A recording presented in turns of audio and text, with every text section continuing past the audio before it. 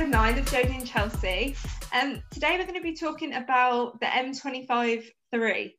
It's basically 3 guys, well, it was 12 men that got arrested, I think 3 sentenced and convicted, and they were innocent. So talking about what happened with that and how that could possibly happen, because that's just so crazy. And it wasn't even that long ago, really. It was like 1988 the crimes happened, wasn't it? Yeah. So a little bit of the history, what it's about then. So in December 1988, 3 masked men conducted a series of crimes, violent attacks, just off the M25, hence the name, in England. So 1 man was found dead and another wounded. 2 houses were robbed and 4 cars stolen. And the press called them the M25 gang. And then there was a £25,000 reward that was offered for their capture. Yeah. Which is like, that's just crazy in itself, that's just one group of people that have just destroyed a whole area like that. Yeah, it's just like, because when I was reading it, I didn't, because obviously I only know about one of them, like in full detail. But when I was reading it and what they actually did, I was like, that is crazy. Like, what they actually did to them people was absolutely horrific. Like, I think one of the houses that they robbed, they went in and said to the, like, I think it was like a family, and they went in with like armed guns and said, take your rings and jewelry off. If you don't take them off, we're going to chop your fingers off. And I was like, what? Who even says that? That is like the craziest thing ever. Like, it was brutal what they allegedly did. Yeah.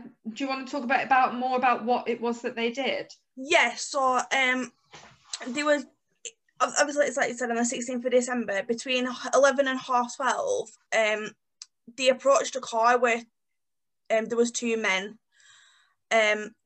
These 2 men were dragged from the car and beaten up. One of them, they also had petrol poured over them.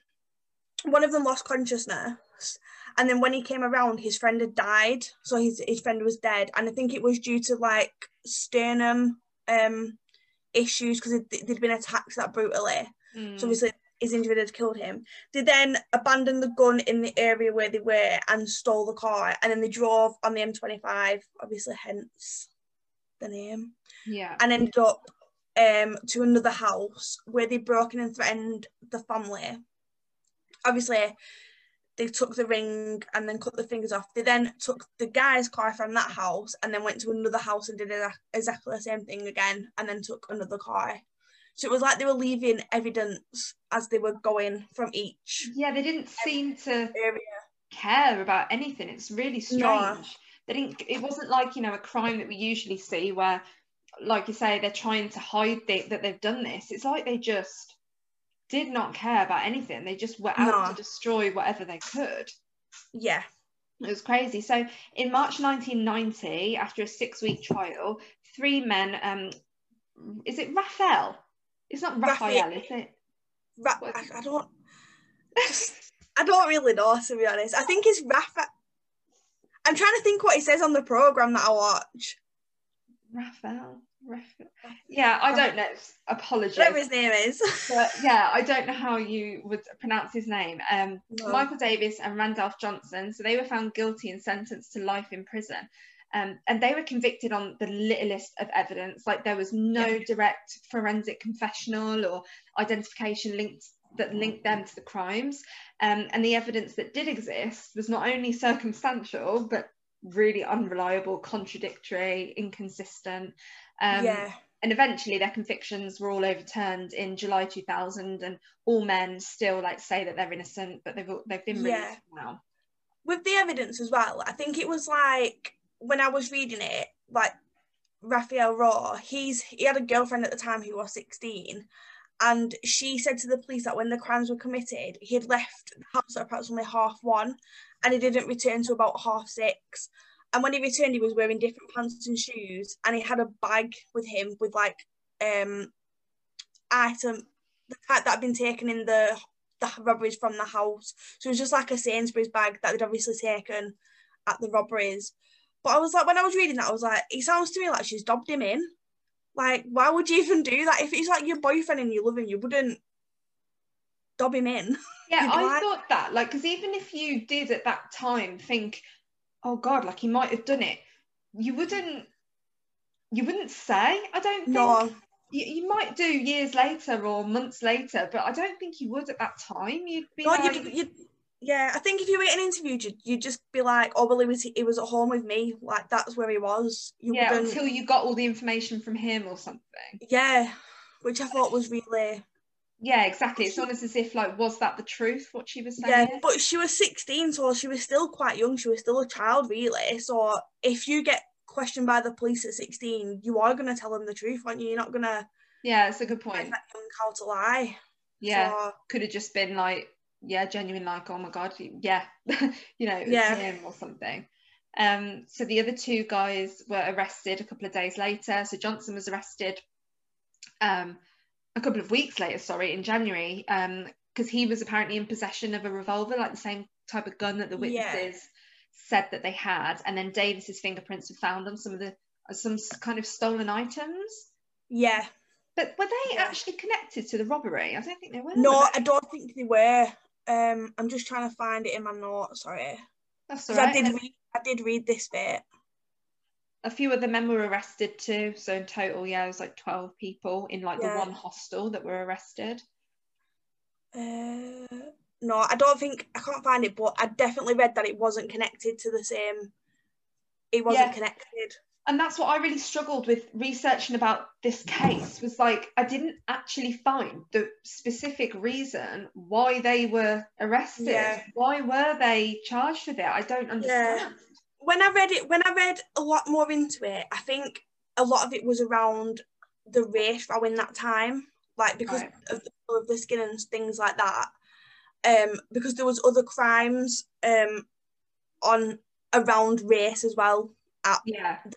a similar time in that time.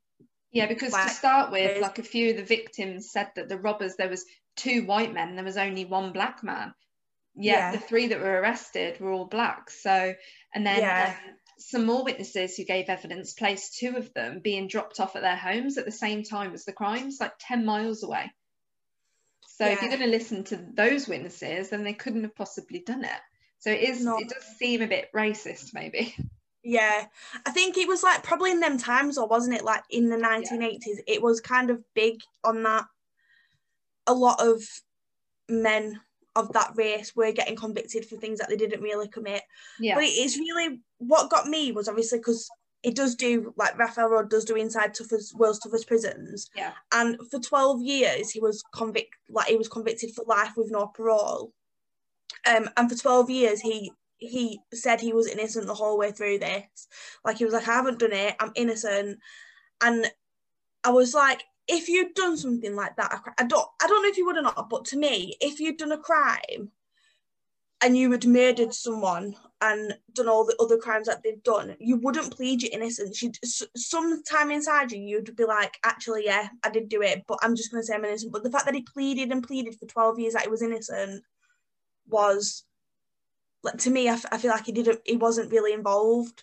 Yeah, like I watched a couple, because obviously people do that. I'm just thinking about that Rebecca Fenton case that we researched. She still says she's innocent, but it's just something about him. I saw a few interviews that he's done. He's just so believable. He just seems so down to earth and normal. Yeah, and the fact that he's completely turned his life around as well. Like when he was in prison, he's done journalism and stuff. So, and now he's got so much. He's got a bad situation and made it good. Yeah. But he said, like, because I've obviously got his book and I was reading his book, and he said, like, he never felt like he never attacked anyone in prison, but he did go on a hunger strike as a protest. Yeah, I heard about that. But even when he was younger, like, because it was like the book that I'm reading about his whole life, his book, it did do like minor crimes when he was younger. So it was like maybe he was a criminal, but the fact that he's now turned his life around and he pleaded it for 12 years, like you say, it does seem really down to earth and like a likable guy. Yeah, so, definitely. Yeah. And there is a lot of other stuff as well to suggest that the police investigation wasn't the best to begin with. It's definitely open for question.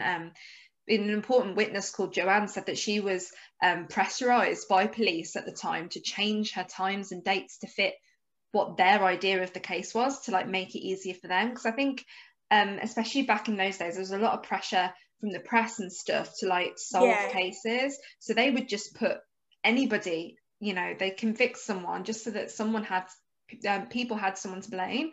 And the only witness to the murder crucially changed his timing and account of what happened after the police told him as well that his version of events didn't fit in with the timings that they needed. No. Which is insane. Like, how is that allowed? Like, how does that, you question how much does that actually happen?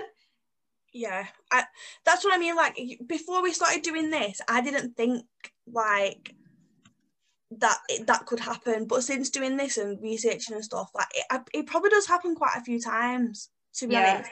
And I think especially back then in 1988, like why, like, and especially with the race situation, like it's just crazy. Like the fact that when the crimes that they've done was like all on one night, I would be tired. Like after just committing one crime, I'd be like, yeah, I'm not doing any more now. But for the fact that they've actually done like all them three, it takes like a lot of planning to me, that. Yeah. And especially like the fact that they, like for the first crime that they did, they like dropped the gun at the scene. So they must have had like other like weapons as well as just one, because normally if you do a crime, you use the same weapon all the time, don't you, in most cases. And you wouldn't want to leave it behind for evidence. Not for evidence. Yeah, so this is what I don't mean. Like, why, if they left that gun behind, surely that would have been, the police would have found that gun and had the evidence to convict them. But if like we said, the fingerprints that was on the other guys that wasn't connected, well, how did they know it was them that did it? This is what, it's a bit... Yeah, definitely. Yeah, that's another reason. I don't know what your opinions are on the death penalty, but that's why I can't 100% be like, I believe in the death penalty, because there's just so many people that I think I've got statistics down here that I wrote. So out of 100 people on death row, every 100 people, 4 are likely innocent, but only 2 ever get released from death row. So that's 4 every 100 that are innocent. Yeah. About to be murdered for something that they literally haven't done. Yeah. Like, and I think as well, like, that's what I'm probably the same as you. I don't really believe in death row, because you don't, like this case is a prime example. If you have pleaded your innocence for 12 years, and then say I don't know how long you have to be on death row for before you actually die. I'm not really sure. Yeah, a long time usually. But if it was like shorter than 12 years, they could have, and they was on death row, they could have died, and then they're like, well, they didn't do anything. They're completely innocent. Yeah. So that's the thing, isn't it? It's just crazy how, like you say, like you can't. How can you misconvict somebody, especially like maybe one person, but not 3 people? And if it was just them 3, obviously M25 3, why wasn't all the other people who were involved arrested? Because obviously like, they got 12 people. Why weren't all 12 convicted? Why just them 3? Yeah, I know, that's what I'm saying. It's so weird. I just don't understand it. I'm like, how did the police officers not get fired because of this? How was there not this massive, uproar about it? I just don't understand how people can get away with this. And that's why I think obviously some people do deserve to die. Like, people that have done really, really bad things, like to children, stuff like that. I do believe, but then I'm like, but I can't say I'm 100% for it, because what about all those people that are unfortunately there when they're innocent? You just can't. I just noticed this as well, like the other inconsistencies in the trial that they did. So Roe has since stated that it's been pointed out that the 3 key, I can't even say that word, prosecution witnesses, they fitted the victims I'm not going to say that word.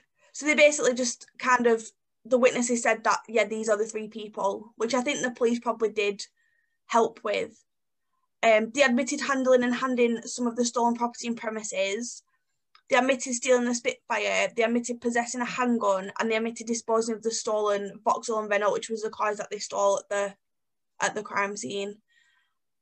And until the arrest, the police maintained in their appeals for information that the suspects were 2 white males and 1 black male. So yeah, and then like you said, like 3 have been, there were 3 black males and then that got arrested. Yeah. So yeah, it's very odd. Friends of the 3 guys said that they'd come home because there's a lot of them in the same gang. I think they were in a gang. Yeah. They all stayed in the same hostel. So friends of them said that the early hours of the morning they came home with stolen cars, stolen items, and then they were asked like help with like hiding them and to burn the cars, to burn evidence. And then obviously like one of their girlfriends said that they were guilty. But yeah, again, that's just someone saying that. It's just hearsay. Yeah. It's nothing actually proven. Yeah, like I think reading the book as well, I'm not denying that they weren't criminals, because they probably, like, they admitted it themselves that they did do, like, I think he said it started off with like just stealing from the shop, you know, when you were younger, and then it got bigger and bigger and bigger. So I'm not, and especially if there was like a gang of them, like if they class themselves as a gang, I'm not saying they're not criminals, but there's a difference between petty crime, like handling stolen goods, and then murder. Like, you don't go from just handling. I always think to myself, like, if you're going to be a criminal, you either go out and murder people and kill, or you just do little petty crimes. You don't. I don't feel like there's a person that will do both, unless it's like a robbery gone wrong, or you don't intend to kill someone unless you're one person or the other. Does that make sense? Do you know? Yeah, and it's like, so what that you stole things and you probably beat a few people up. That doesn't mean that you deserve to spend 12 years in prison for something that you haven't done. It still doesn't make sense. It's not an excuse to just lock people up. No. And I've written down here again, not all 12 men were convicted, so why did those 3 get convicted then on no proof? Yeah, that's what I mean. If you're going to convict, if you're going to make a conviction against it, at least make it all 12 rather than just them 3. And to plead innocence, like, how scary must it be? Because I think they were only young when it happened, but how scary must it be to go to prison and someone say to you, you've got life with no parole for a crime that you know you didn't commit? That must be very, very scary. And especially if you didn't commit it and then you end up going into prison with all these people who have actually done murder. You'd be absolutely terrified. Because he was 19, wasn't he? Nearly 20, I think, when he went in. And he came out when he was 31, 32. So that's your prime amazing years of your life just robbed from you. It's absolutely horrendous. And I think if you are a criminal and you end up going to prison, but you plead your innocence, and obviously if you did do it, you can probably defend yourself a little bit. But if you haven't done it and you plead your innocence, you're not going to be able to defend yourself against people if you're not a hard person. Yeah. But like you say, it's like your prime life. But I suppose like he did get out when he was young enough. It's like the same age as me. So yeah, that's good that he's managed to rebuild his life. One of the key witnesses in the prosecution, there's a bit of hearsay about whether he was implicated in the crimes himself. So he was called Norman Duncan, who had a criminal record, and he actually admitted to disposing 2 of the cars used in the robberies, but he was never prosecuted, and he was actually a police informant who had received £10,000 of a reward for information, which led to the arrests and convictions in this case. So, you know, there we go. It's like he was working with the police to try and frame somebody, maybe, and done it for money, for £10,000. Yeah. And the jury didn't get told about that either. No, I suppose like you would do anything for money if you're that desperate. I think we've established doing all these, haven't we? Like the majority of it we've done. Like bit of insurance money, yes, please. Yeah. Not CCTV. But yeah, I think you would do anything for money. But if he was involved in it, like, did the police just because he'd obviously give them information, did the police then be like, well, we're not going to convict you because you've given us information, so take this money and run, going to convict the other three? Which, if that is the case, that's bad policing on their part. Like, why did no one pick that up?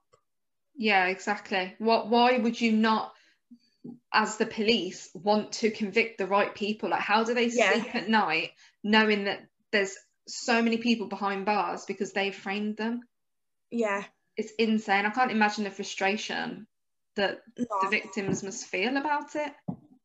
Yeah, it's like, and I'd also, like, if they didn't do it, this was what was going in my head before we came on this call, like, if them three are innocent and they didn't do it, who did do it?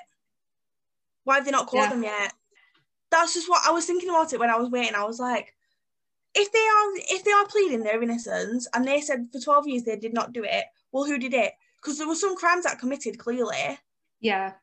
So are they still out there? Like, why is it another unsolved case like we've talked about previously? Yeah, I think clearly. And that's the annoying thing about it, isn't it? That when you're just framing other people or just saying, yeah, you fit the story, so we'll arrest you, those people, those victims that were murdered and the families, they're not actually getting closure because the wrong people are behind bars, and you've got murderers and, you know, all of horrible people walking the streets still.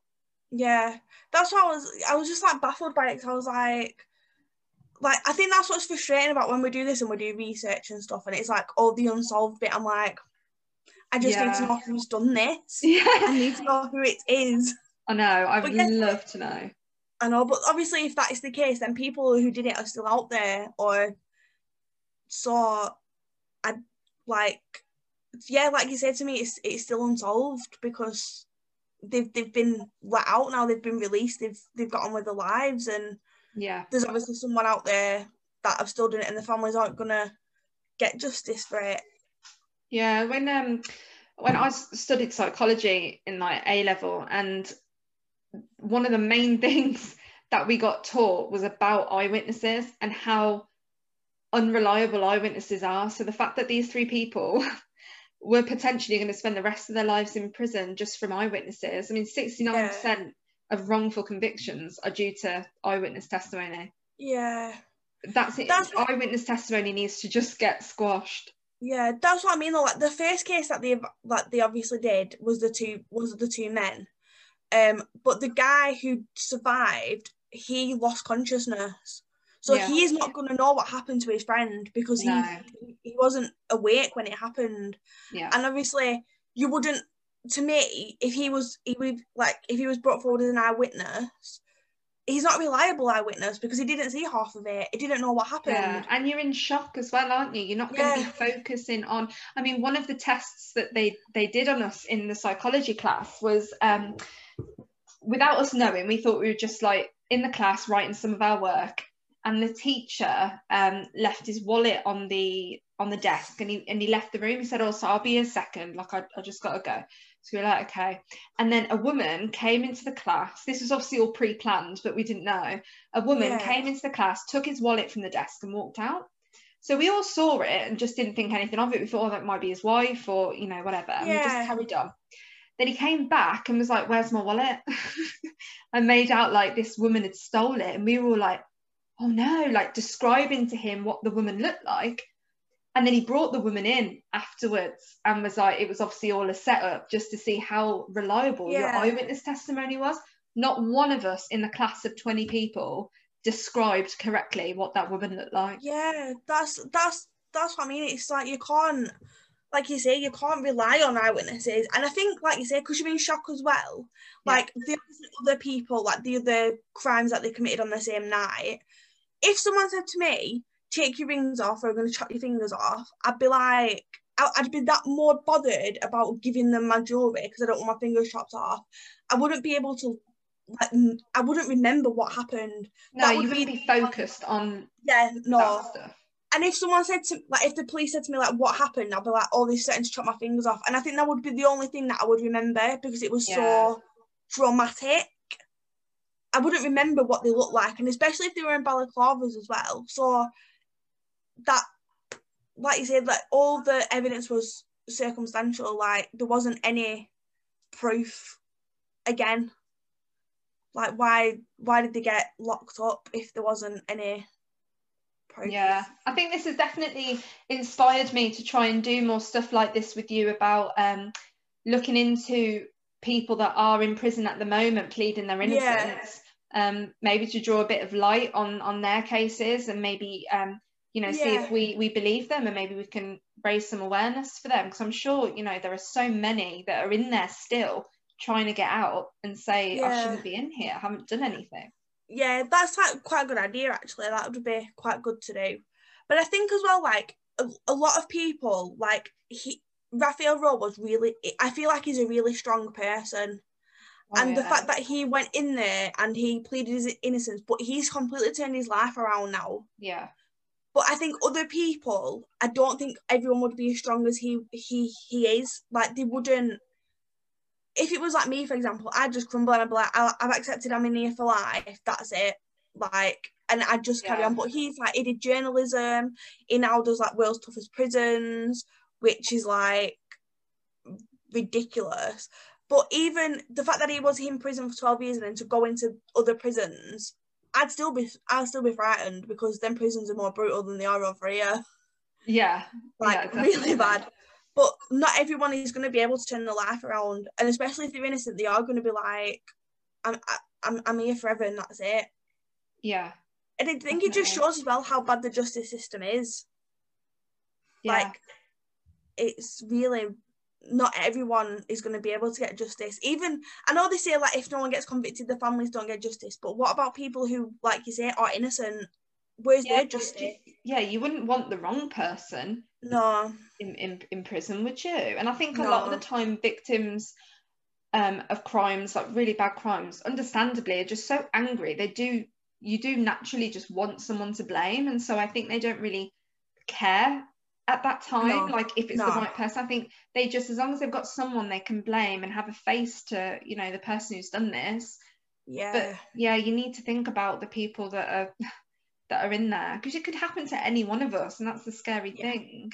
Yeah, like I think if you're just at the wrong place at the wrong time, I think that's what the there's a new law that came out, joint enterprise law, which is there was a guy, it was like a drama on it, and this guy wasn't involved in the crime or anything. I think someone got murdered or something, but the guy wasn't involved in the crime. He was just driving the car. But because he was driving the car and he was kind of involved, they brought out this new joint enterprise law.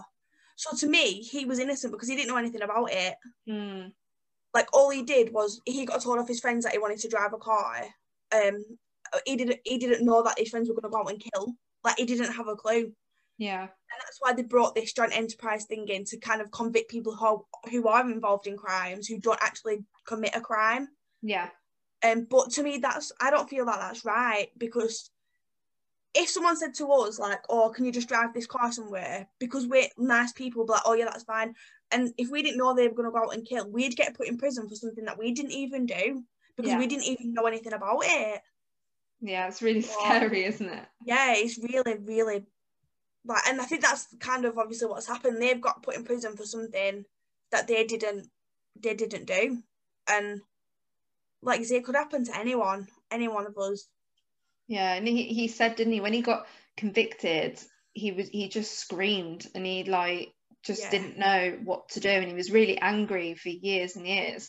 And I think that just proves more to his side of the case, that he's a good person, because he has had the strength to be. He could have gone off the rails, he could have got into drugs and angry at the world and angry at police, but I mean, I'm sure he is angry with police, but he's a good citizen, and doing documentaries and stuff now. So but the fact he's changed his life around as well is, like you said, every single credit, because not everyone would do that. Not everyone who's been convicted and are innocent would do that. They'd just accept it, or they'd, like you say, turn to drugs or turn to. Yeah, absolutely.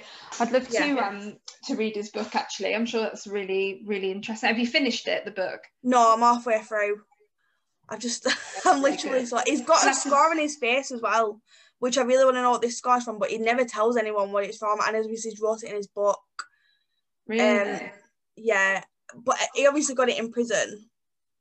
But when I was reading up on it, it said like it got in, like the prison officers in the prison, like attacked him one day. Like they like pushed him to the ground and kicked him and like punched him and stuff. So I don't know if he's got it from that, but it's in his book. So yeah, when I get to that bit, I just want to know what it is. Yeah, you'll have to let me know. Full on fangirling, it's really. And then cool. when you finish the book, you can send it over to me in the post. Yeah, that's fine. I'll do that. All right then, babes. Well, that was a really thank- good one. That's very interesting. Yeah. We'll have to definitely have a look. We'll do a conspiracy next week, but Yeah, think about what we can do to try and have a think of, you know, people that are trying to plead their innocence at the minute in prison. yeah. Be But interesting. yeah, conspiracy next week would be, because we've not done one now for 2 weeks, have we? So No, or maybe, so I think next week is episode 10, isn't it? Maybe for the 10th one, we can do something a bit different. Maybe like bring each other cases. Yeah. Or kind of like, I don't know. We'll talk about it anyway. Yeah. See what we can do. Yeah. All right then, babes. Bye. Bye. But he did go on a hunger strike as a protest. Yeah, I heard about that. But even when he was younger, like, because it was like the book that I'm reading is about his whole life, his book, it did do like minor crimes when he was younger. So it was like maybe he was like a criminal, but the fact that he's now turned his life around and he pleaded it for 12 years, like you say, it does seem really down to earth and like a likable guy. Yeah, so, definitely. Yeah. And there's a lot of other stuff as well to suggest that the police investigation wasn't the best to begin with. It's definitely open for question. An important witness called Joanne said that she was pressurized